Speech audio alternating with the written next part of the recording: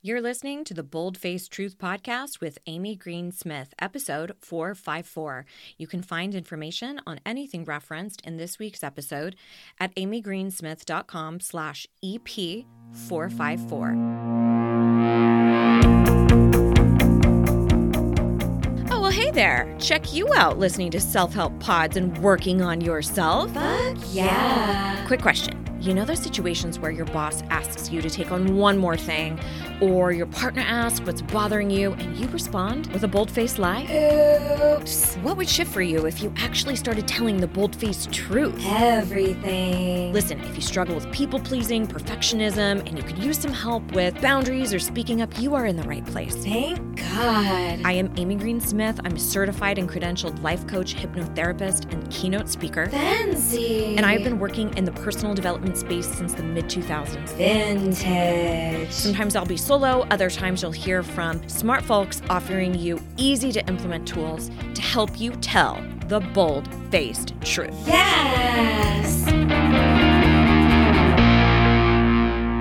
Well, hello, y'all. Hope everyone is doing wonderfully well and everything is just rainbows and unicorns in your world, because that's realistic.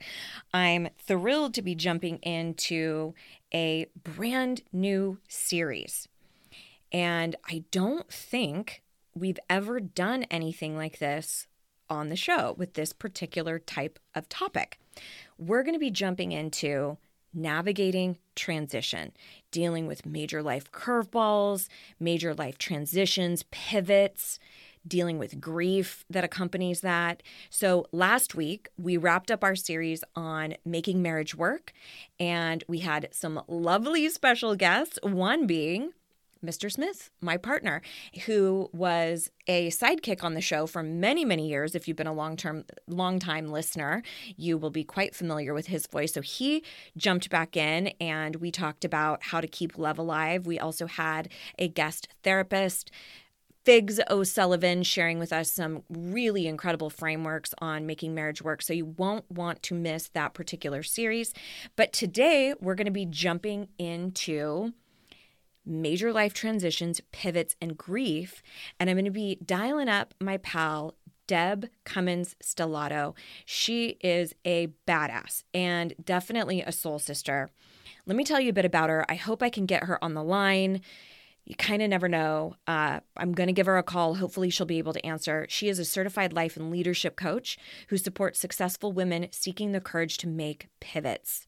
She is a cultivator of communities, and she facilitates courageous conversations with women through group coaching and online communities. She's also a podcast host, and I'm going to be on her show as well. It's called the Think Courageously podcast, and she's interviewed over 100 different women on what it means to redefine success, courage, and pivots.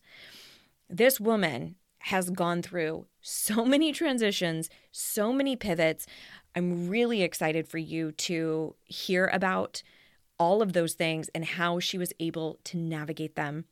So without further ado, let me give her a dial up and see if I can catch Deb.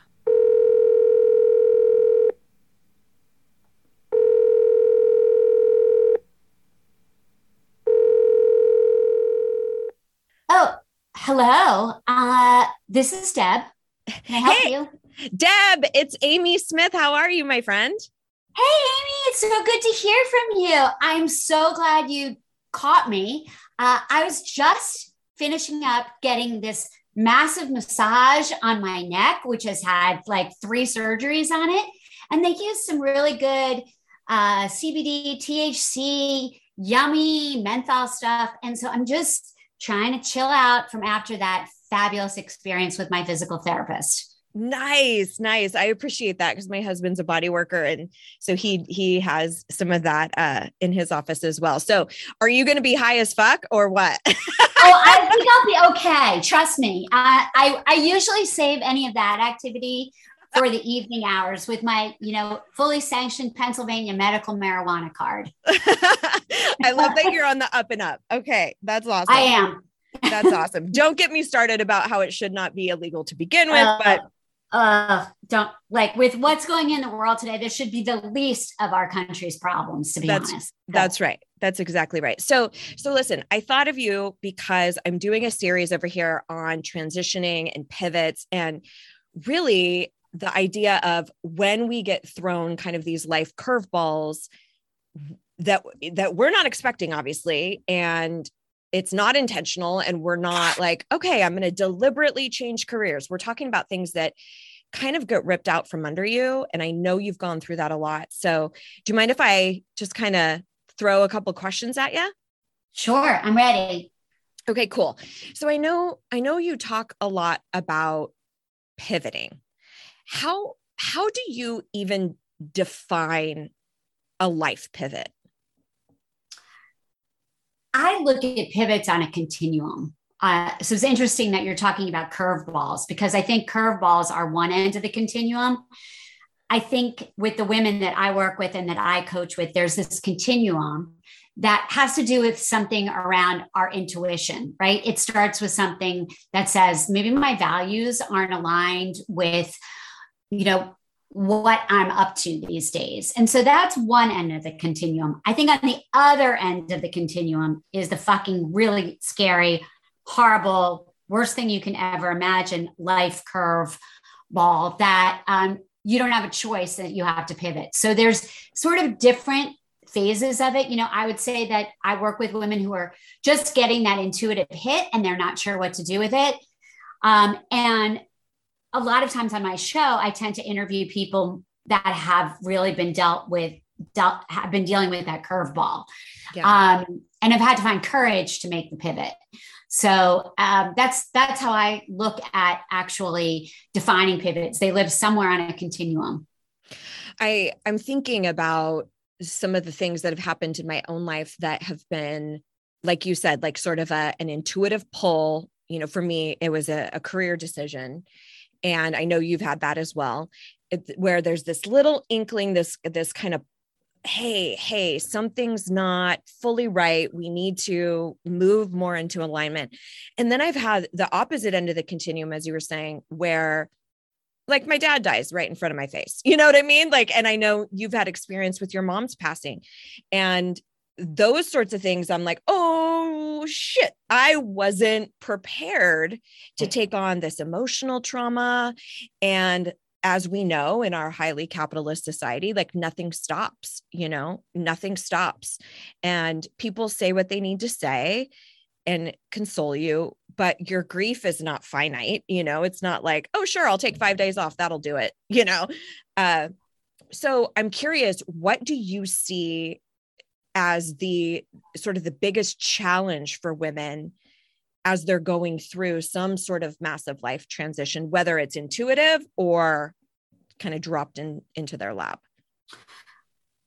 One of the things, and it is a tactical strategy for dealing with pivots and transformation and change, is I really ask my clients to drop the word but, B-U-T, but, and use the word and. Mm-hmm. I think oftentimes when that intuition is pulling us, we are so used to getting into this space where it's an either or decision. So if I do this, I can't do that, right? So our thinking is very polarized on one end of the spectrum or the other. And I think that, the magic of life happens in the spaces of saying, and, maybe I can explore something.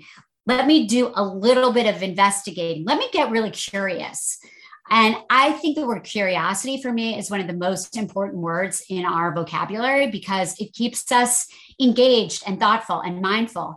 And I love the replacing the but with the and, because I oftentimes find women self-edit. What is next is, well, I really want to try this, but, well, what does it feel like if you said, I really want to try this, and for me to do this, I might have to explore, something that I hadn't thought about before. I love that. That's something that we use a lot in with my clients and students as well, is like these and statements, because we think in binary terms most of the time, but we do it even in scenarios where like we were talking about grief. We think, I don't get to also care about my career if I'm going through grief, or if I'm going through grief and I'm not spending all of this time focused on it, then that must mean that I'm not appreciative of that relationship. Or for me, in my situation, I plowed through my grief and I had a really, really great relationship with my father. So I kind of came out of that. I had like the depths of despair probably for a good solid week, just crying, checking out at the grocery store, just bawling my eyes out, pumping gas, bawling my eyes out. I didn't censor it at all. And I felt really healed in a very short span of time. So I had that situation where I kind of went, okay, in the midst of this pivot and transition, I'm not doing it right. I'm supposed to be way more gutted. I'm supposed to, this must be a threat to my relationship with my father, instead of going, I get to celebrate the man that he was. And it's okay that I am operating this way. It's okay that I'm functioning maybe a little bit better than my siblings. But getting out of that binary and kind of the shoulds of this is what it's supposed to look like in a transition. Yeah. I mean, obviously we both know that we're awesome at shoulding all over ourselves. Right. That's right. And so we have to find the self-compassion to be able to lean into these things. I actually think about it as like moving towards something versus pushing away from it. And for me, my grief journey, similar to yours, was literally, I know for myself, it was the most traumatic thing that I could not even have made up what happened. And the trauma of it was so severe and so, visual for me that was a piece of it, just kind of plowing through that trauma. And then I had never for 1 second even thought my mother was going to literally die of a traumatic brain injury, and that I would lose her in 12 hours and that I would find her pretty much, making that transition into dying. And for me, my mother was the person who always taught me to be, move through things, just process through, plow through them. For me, it was a little bit different than your experience, because I really decided I was not going to do things the way that she had always told me to do things. And I was taught to be very resilient, through a lot of things in my life. And so I've been able to tolerate, I'm going to use that word intentionally, I've tolerated a lot of shit in my life. This was something that I felt for myself I couldn't just plow through. And so a different reaction or a different choice for me was to allow myself to understand how I was showing up, why I was showing up the way that I was, and using what I know. So I work with women and men and leaders on something called energy leadership, which is around these 7 levels of energy and the way that we show up in the universe. And I knew, and I've often reflected on this, that I did a lot of what's called level 1 energy connecting, which was, I'm just going to withdraw, right? I just needed to back away from what I was doing. And certainly with my dad's death 364 days later and going through a coaching program in between all that, I had to figure it out. Like I couldn't stay. I think it's acknowledging where you are, and wherever you are is where you need to be. And then figuring out, how is that serving me? And so for me, it wasn't serving me to show up at that level 1 for an extended forever period of time. I went to another place, which was like a level 3 energy, which is around tolerating. Like, yeah, I'm going to tolerate what's happening. I'm going to tolerate cleaning out her house. I'm going to tolerate all these things that are going on. And that worked well. And then sort of so I had this 364-day grief journey. And on the other side of that journey, 6 months later, was COVID. And I think for me, I looked at it as like this series of multiple losses. I lost 2 dogs in there. I had gone through just this massive grief journey. And I think with COVID, there was a moment where I was like, oh, fuck, I cannot do this again. Like, I don't have anything left in me. I don't know if I can restart my business. I don't know if I can do any of that. And when I came to a place where I know I'm at my best, which is around opportunity, then I was able to lift my own energy into that level 5 energy of how can I show up, serve people better, and create opportunities for others. And it wasn't a martyr thing, and it wasn't without boundaries. It was just, that's what got me through it. And I always say, like, I came through on the other side of that in what my opinion is the best version of me through all that shit. Like, I definitely feel I turned 62 10 days ago, whatever, 3 days ago. I've been celebrating for a while, Amy. But I come out the other side of that, the best version of me. Right. And I don't think we oftentimes look at it as that opportunity. And I think David Kessler talks a lot about this with, sort of the addendum to the 5 stages of grieving, with his 6th stage of like finding meaning. And yes. I think there's a very real reason why that is typically farther down the line. And that's, I think, to what you're talking about, like in the heat of that moment when you're tolerating, sometimes that's the best that you can do, because your synapses are fried. Like we're not all capable of just walking around and experiencing heavy emotion, especially when there's so many other fires to put out, not to mention the collective trauma that is COVID and all of the, current trauma kicking up old trauma and all of that. And then having just those series of genuine curveballs thrown your way. So I'm curious for you, the mental process, how was this different than I've heard you talk about your first and second marriages and your divorces.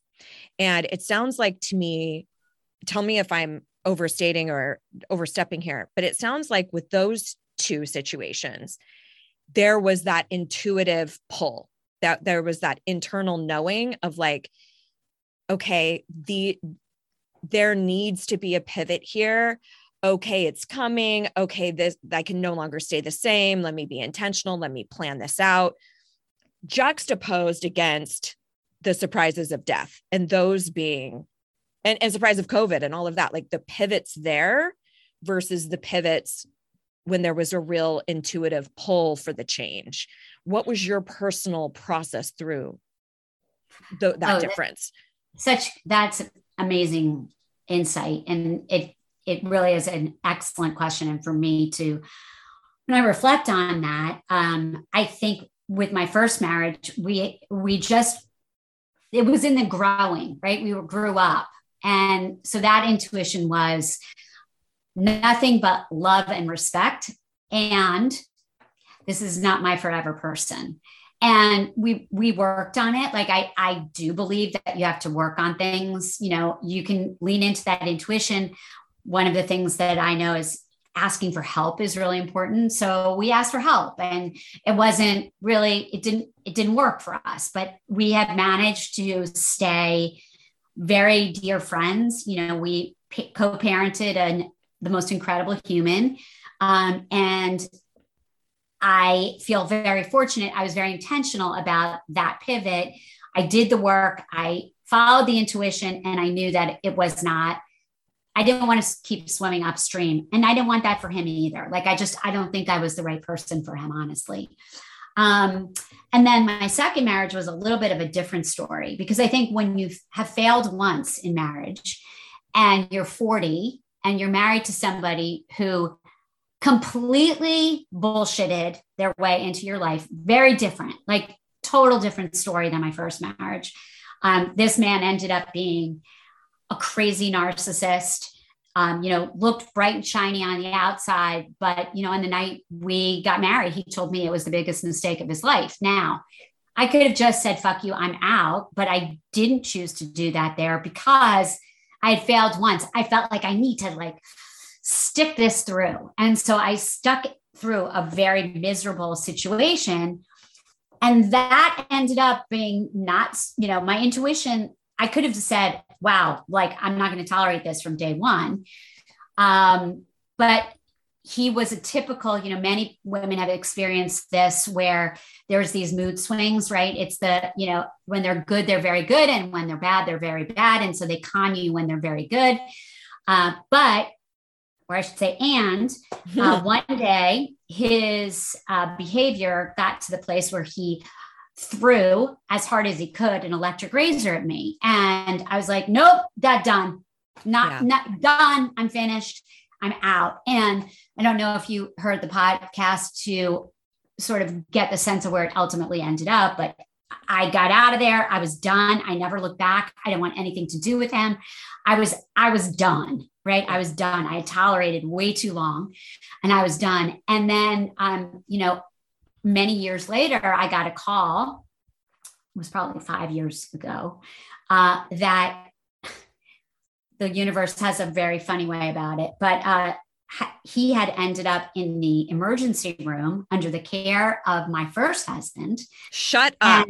No, like I'm not like, I can't make this up. And he had actually tried to kill his third wife, had a gun, shot her, and then ended up turning his gun on himself and shot himself. And I got a call like, do you have any contact with this person anymore? And I said, absolutely not. And they said, this person said to me, well, this is what's going on. And he didn't make it. And it was like, but for the grace of God, go I, right? Like that was pretty freaking traumatic to think if I had stayed, that could have been me. Sure. So I'm giving you probably more info than you want, but I would say that each of these circumstances has been a little bit different. And I think that's why I've ended up on being so connected to the word courage.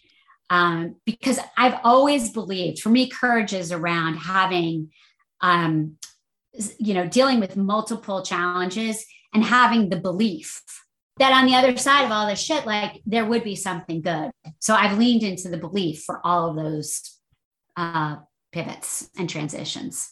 What's striking me here is the connection between, well, first, let me not overstep that. Thank you for sharing that, because Jesus Christ, that is so much to process and to carry. And that is also one of the reasons why I'm always telling women, particularly in cis-het relationships, that is escalating behavior, that doesn't usually just, oh, I see my issues and I'm going to remedy them, especially if you have narcissism at play. So please take that as a massive warning that if you're in a situation like that, you need to fight for your freedom.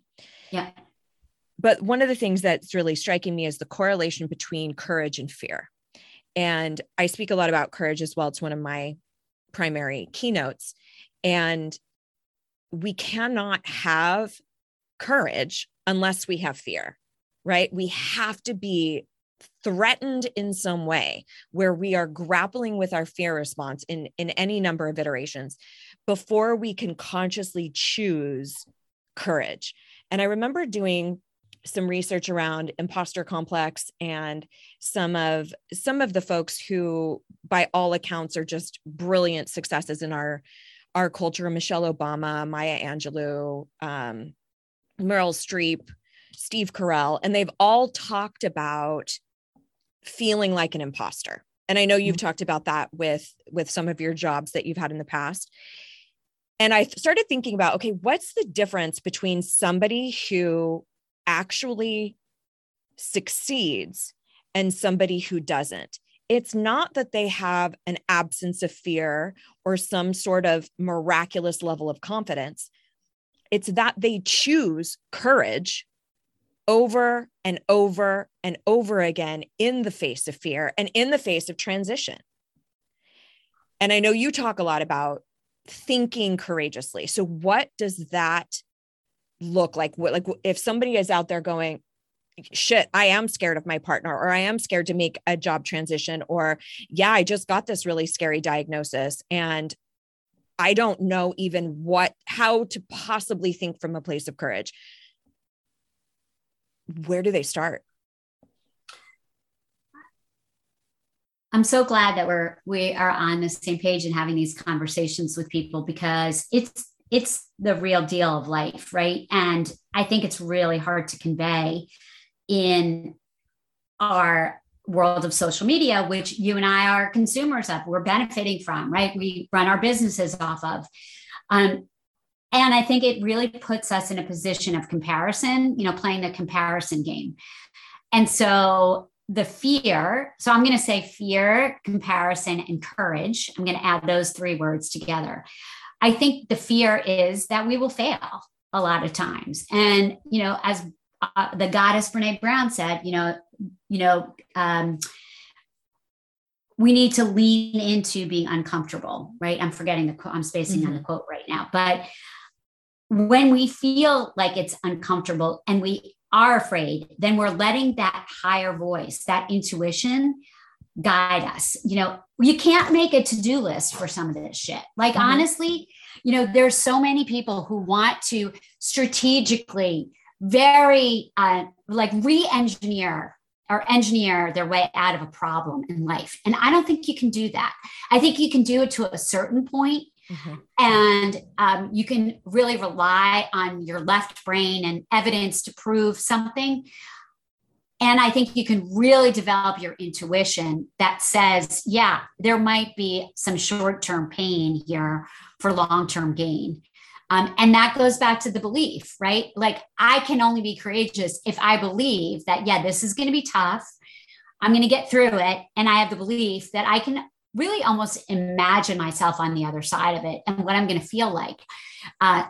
Just kind of a funny story. I was working with somebody recently, and between coaching calls, she'd quit her job, which I was like not expecting. That usually doesn't happen. And she'd quit her job. But she was really stuck in reflecting back, what all the pain she endured, all the toxicity she endured, all that. And I said, I want you to try this activity. I want you to think about, because you made this pivot, what your life is actually going to look like in 6 months. Like, what is this decision for you to be? How is that going to show up for you differently with your partner, with your children, with your health, with the things that you love? So instead of focusing on what we're losing, being able to have an abundance mindset and focus on like what's ahead can oftentimes help us get through those really challenging times, because she's grieving the loss of a job. She's grieving the loss of a 20-year, career at one place where she felt that she had really contributed, and where with a change in leadership, which oftentimes happens, she was sort of kicked to the curb. And she was so stuck though. Like she knew she had to get out of there. And she did, yet she wasn't able to she wasn't working on the belief part of things. And so I really think that orchestrating, like writing a letter to your past can be super powerful, right? And getting it all out there, like, here's what I'm really proud of. And then not sending that letter, tucking it away, and then really envisioning writing the next chapter, like whatever that is for you, being able to see those two, your shitty first draft and then what's next. I think that's such a great illustration of the and. I'm still angry, and justly so, at some of these wild injustices that I experienced. And I can celebrate that I made this really phenomenal decision for myself, and look how much more time I have with my children and connection with my partner. And I think, again, that's where we go. We get really stuck in the binary, or sometimes I'll call it black and white thinking. And I'll say, okay, what's the pink? What's the chartreuse? What's the blue? What's the turquoise? And that's usually the and. Sometimes it's not even two things. It's holding a lot of things at the same time. So I love that you're saying this, because I think it's about catering to both of those things. We think, okay, if I am still really angry at like my family of origin, my parents, or this past job, like your client had, then I can't quite move on. I can't also focus on the future. No, you can do both. I think the danger happens is when we try to bypass that emotion, and we kind of have the spiritual bypassing or the toxic positivity, where we go, nope, everything's going to be fine. I'm just going to think positive. I'm just going to focus. And we don't tend to the grief.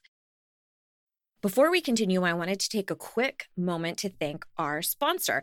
This podcast is sponsored by BetterHelp, and I'm a huge fan of therapy. I like to say, if you don't think that you need therapy, then you probably need therapy, Because listen, without a healthy mind, being really, truly happy and at peace can really be a challenge. But the good news is that therapy really does work. So whatever you need help with, it is time to stop being ashamed of normal human struggles and start feeling better, okay? Because you deserve to be happy. Here's the deal. BetterHelp is customized online therapy that offers video, phone, even live chat sessions with your therapist, so you don't even have to be on camera if you don't want to. Hello, introverts. I see you out there. BetterHelp will assess your needs and match you with your own licensed professional therapist. They have over 20,000 therapists in their network, which gives you way more options than your immediate geographical area. And it's also available for clients worldwide. Much more affordable than in-person therapy, and you can start communicating with your therapist in less than 48 hours. So join the millions of people who are seeing what online therapy is really about. In fact, a member of my family just started and totally loves it.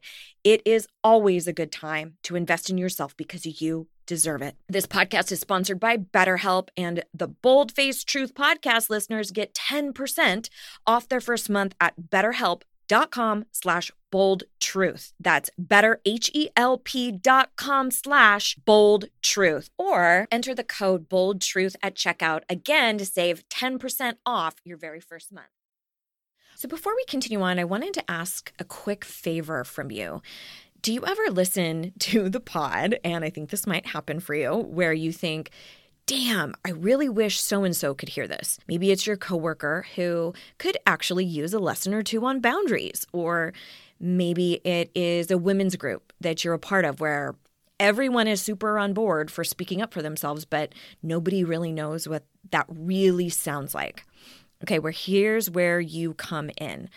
I have 3 battle-tested and badass keynote speeches that are ready to be delivered to your company, organization, group, association. So if you, your community, or anyone you know could benefit from me rocking the mic, like who couldn't use some new tools, right?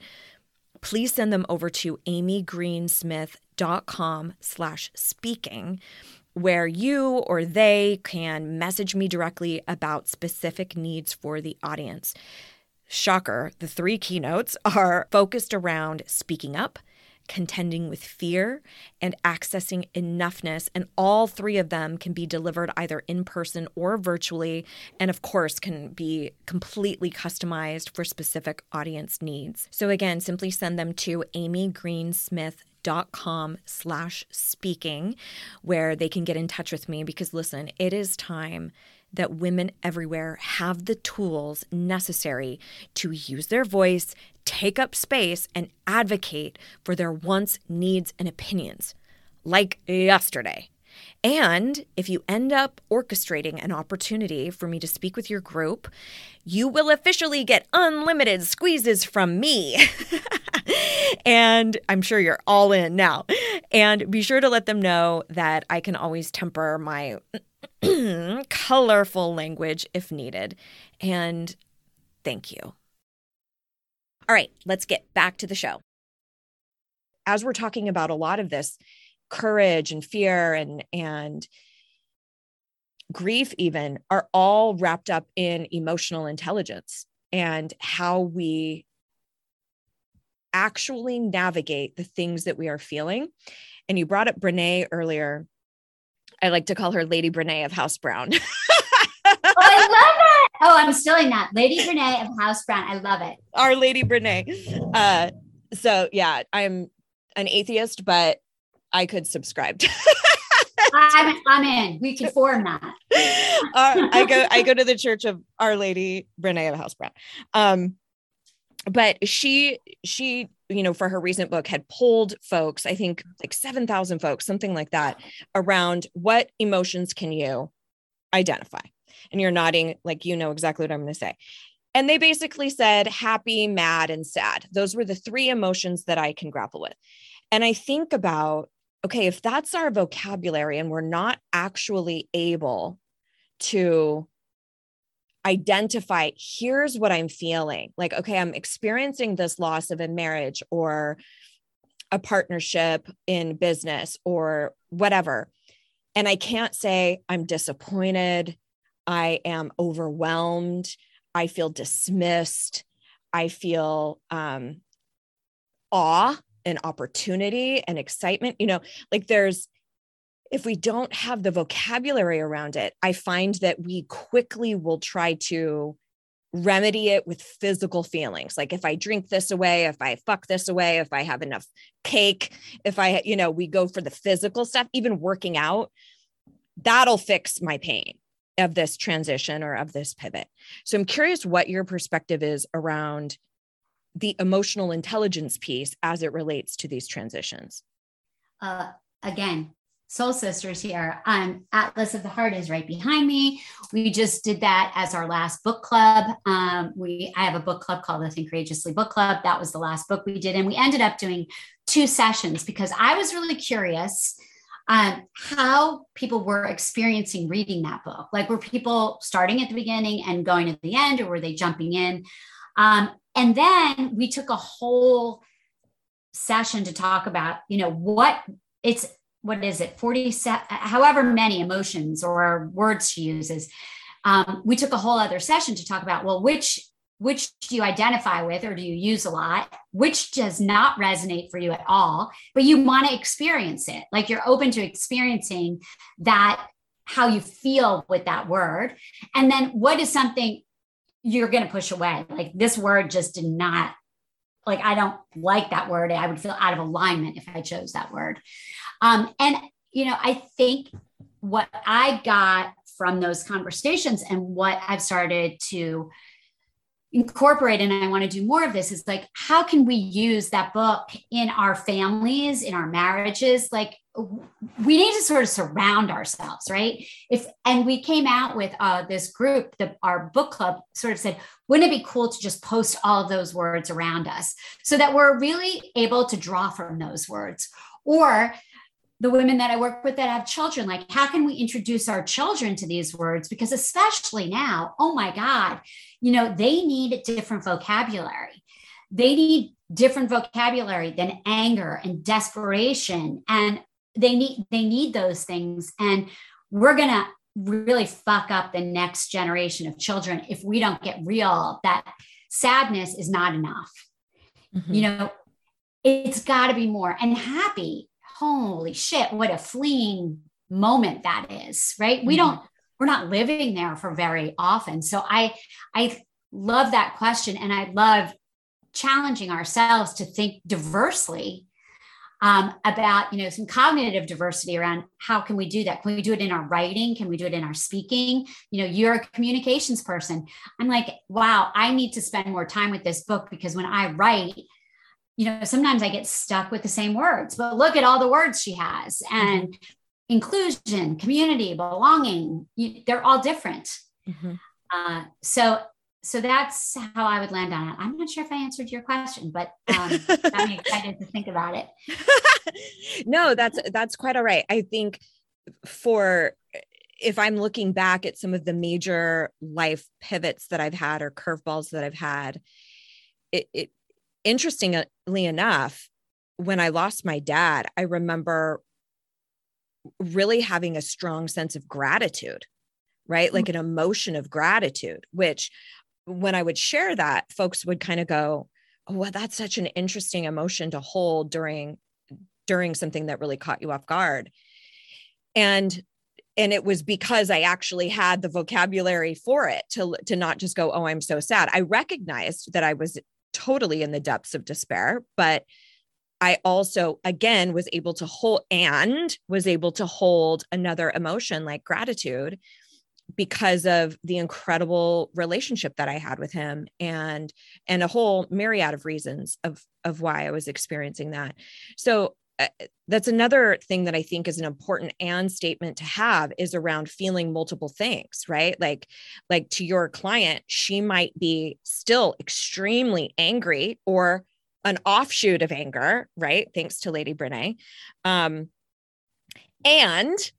gratitude that she's in a new position, or thrill or excitement that she gets to create her own path, right? So I think also acknowledging that we're going to have very competing emotions that come up, and we can actually hold them from, moment to moment. We can hold them all the time. It's interesting because you mentioned imposter syndrome. And I think that's also what happens, right? So we go through some sort of a process to say we need to make a change. We make the change. We're like, yay, woohoo, we made the change. And then we're in a place of, oh shitness around imposter syndrome. This can often happen with careers, right? Like I got that job, but the same client was like, I have no idea. Do I have the skills? Right. So all of that fear, all that stuff bubbles back up. And I really believe that every time we enter a new room, every time we are dealing with imposter syndrome, because we are like, am I safe to show up as me?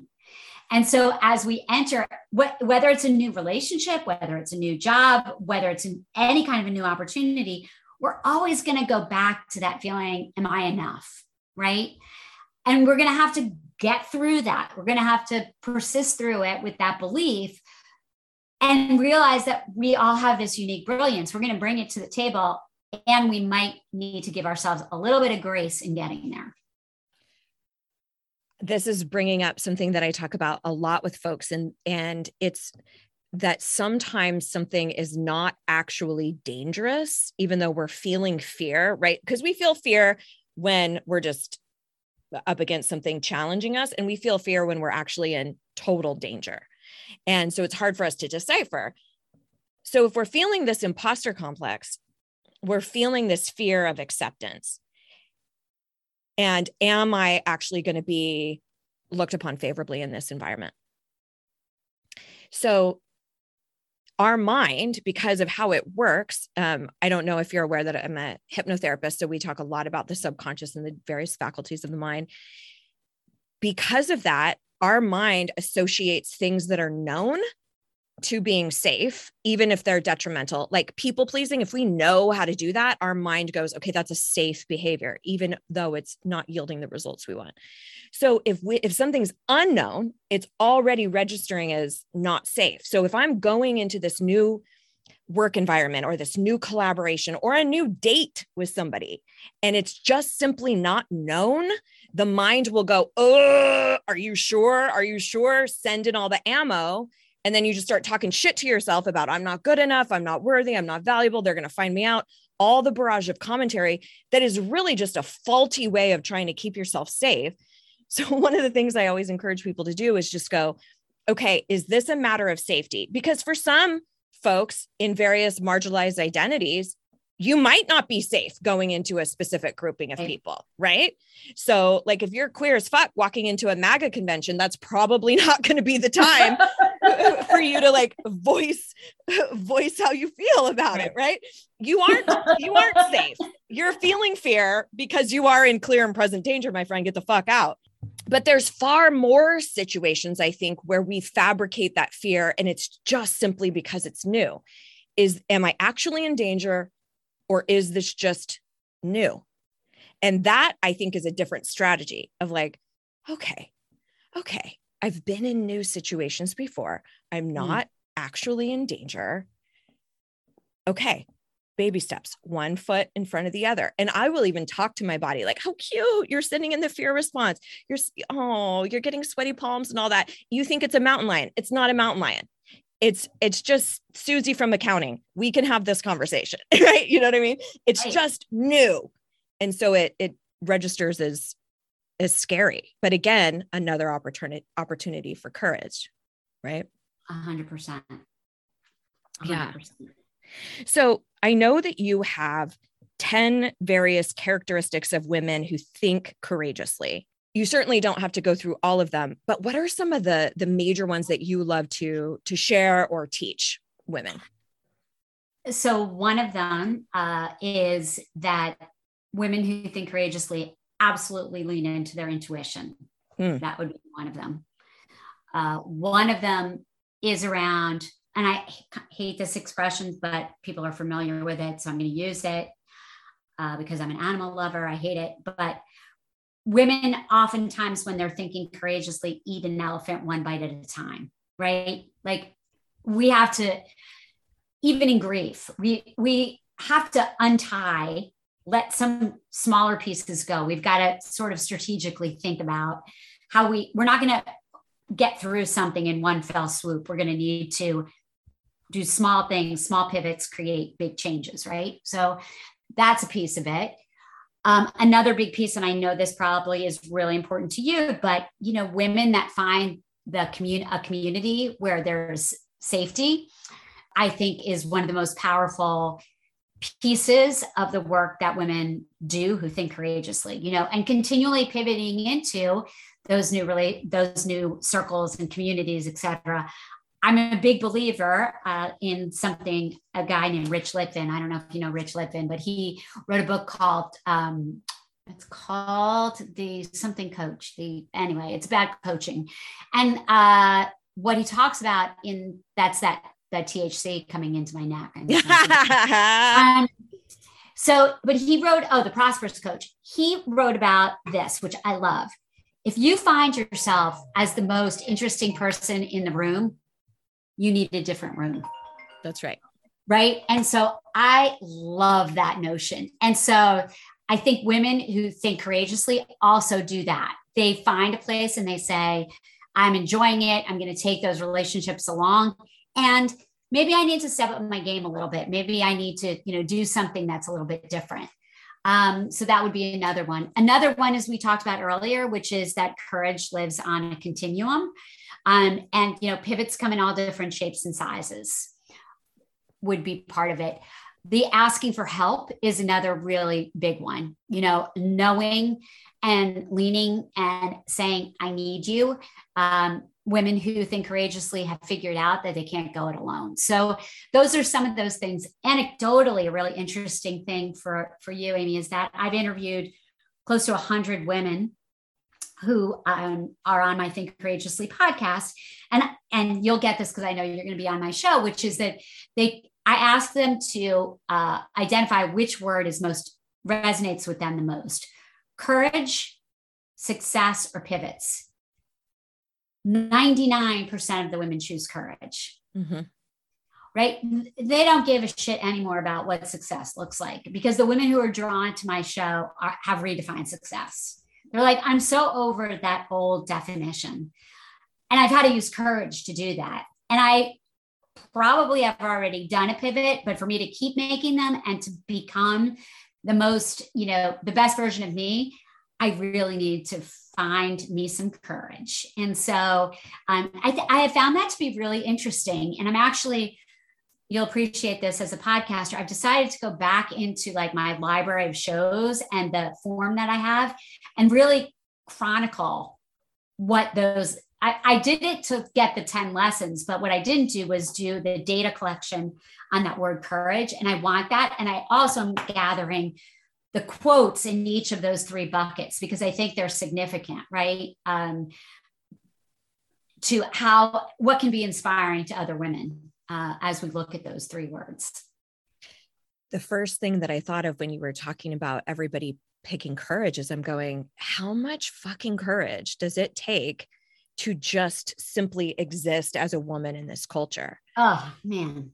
Right? I mean, and then if we start layering on different intersections of it being a woman and being queer, or also being a person of color, or being in a disabled body, or being in a fat body, or being in all of these things that society goes, no room for you at the table.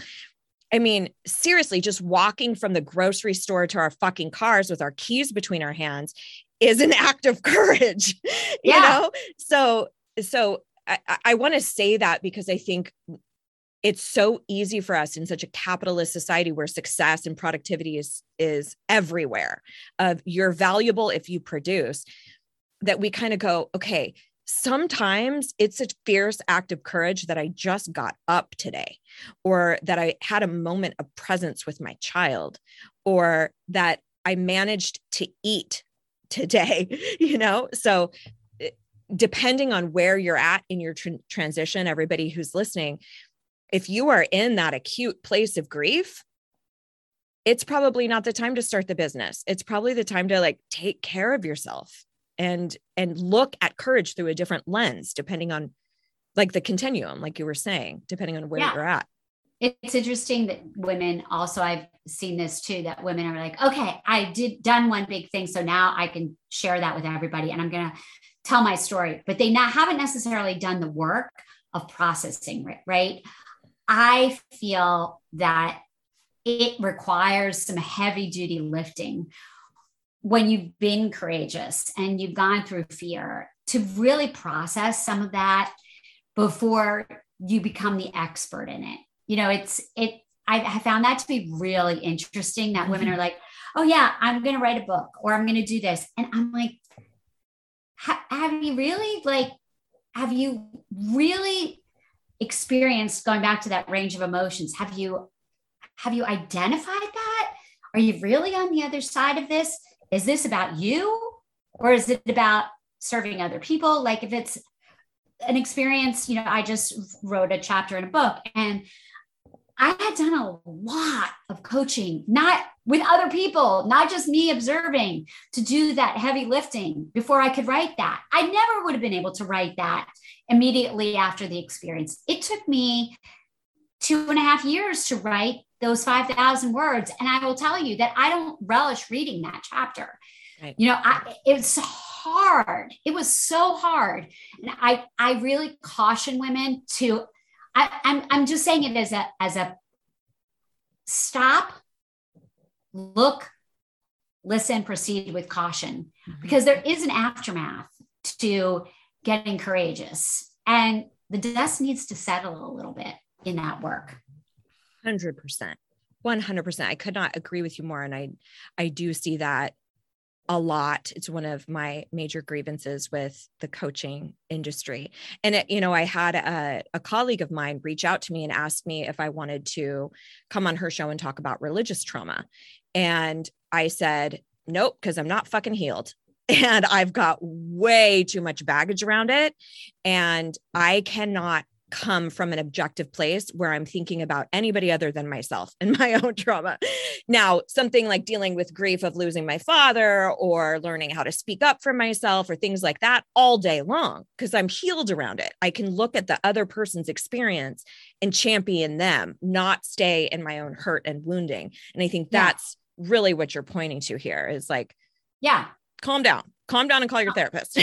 calm down, call your therapist, calm down and call your coach, calm down and rally in the troops before you do that. Because really when you do that, it gives you such freedom to share your story in much more of a powerful way, right? In an authentic, vulnerable way when you've done the work. I just think it's hard to do that service for yourself or others when you haven't really just decided that you're ready for it. And it goes back to another Lady Brene Brown thing, which is, we don't have to vomit all of our stories on everybody at once. There are parts of my story that I probably will never tell. Like I don't want to tell. And it's not that I'm not courageous. It's just that like there's some shit that's nobody else's business. Yeah. And I don't think will serve anybody else and probably hasn't served me. And maybe I don't really want to resurface that trauma again either. That's right.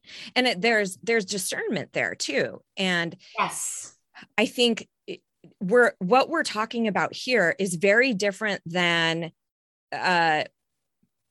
purging everything that's happened to you and telling your story to somebody who you feel very safe with, who you feel trusted, or that you can trust your story with. That's very different. We're talking about don't necessarily get up on a platform and teach other people how to heal when you haven't healed. I'm hoping I'm assessing that correct. But but talk about your shit all damn day to people who, speak your truth into ears that can hear you. Right. And if you're just blasting it out on social media, get ready for a shitstorm. And that's usually not fun to navigate. 100%. But Deb, I'm so glad you picked up the phone. I'm so grateful. You're such a soul sister. Thank you for all of your wisdom and everything that you had to share today. Is there any other little bit of wisdom that you just want to leave people with around courage or transition? Anything you just want them to hear before we close? Yeah, I'll share one final thing, which is that again, it goes back to doing the work, right? Going back to doing the work on ourselves. And I'm writing a little bit about this now, this constant evolution we have to make we're always working on ourselves, right? And so I think if I had one thing to say is that courage is a mindset and it's a muscle. Mm-hmm. And we have to work on it every day because, like you said, every day when I get up and I look at the news, I'm like, I don't know if I have it in me again, right? We're recording this on the day after this awful shooting. And it's like, we have to work. We have to really work hard on our who, and give ourselves that grace as we navigate this shitstorm that we're living in. Right. Right. And so today, if you just got out of bed, awesome. Act of courage. And if you went right back to bed, awesome. Good for you. That's an element of self-care for sure. Oh, thank you so much. I have thoroughly enjoyed this conversation. Yeah, just grateful for you. So have an amazing day and I'll talk to you later, my friend. I can't wait. All right. Bye, Deb. Take care. Thanks for having me. Isn't she just so much fun? She is so our people.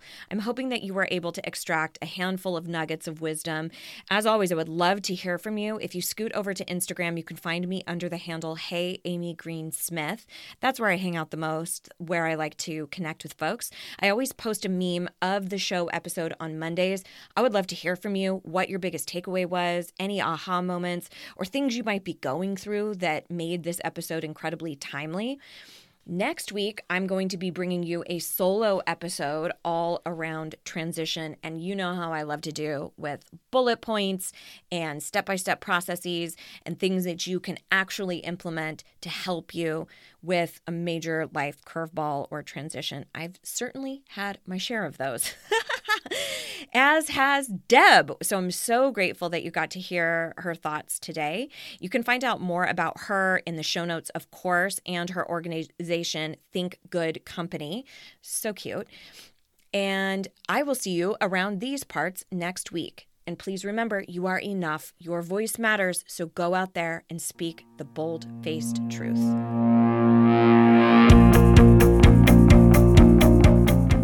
Okay, wait. Just one more thing. So these podcasts, it turns out, don't actually rate and review themselves. So I would be over the moon if you would leave a review, rate the show, subscribe, and tell anyone you know who needs to start speaking the fuck up for themselves. And if you do, I will give you a mini pig. Just kidding, but I will be so very incredibly grateful. Okay, thank you. Bye.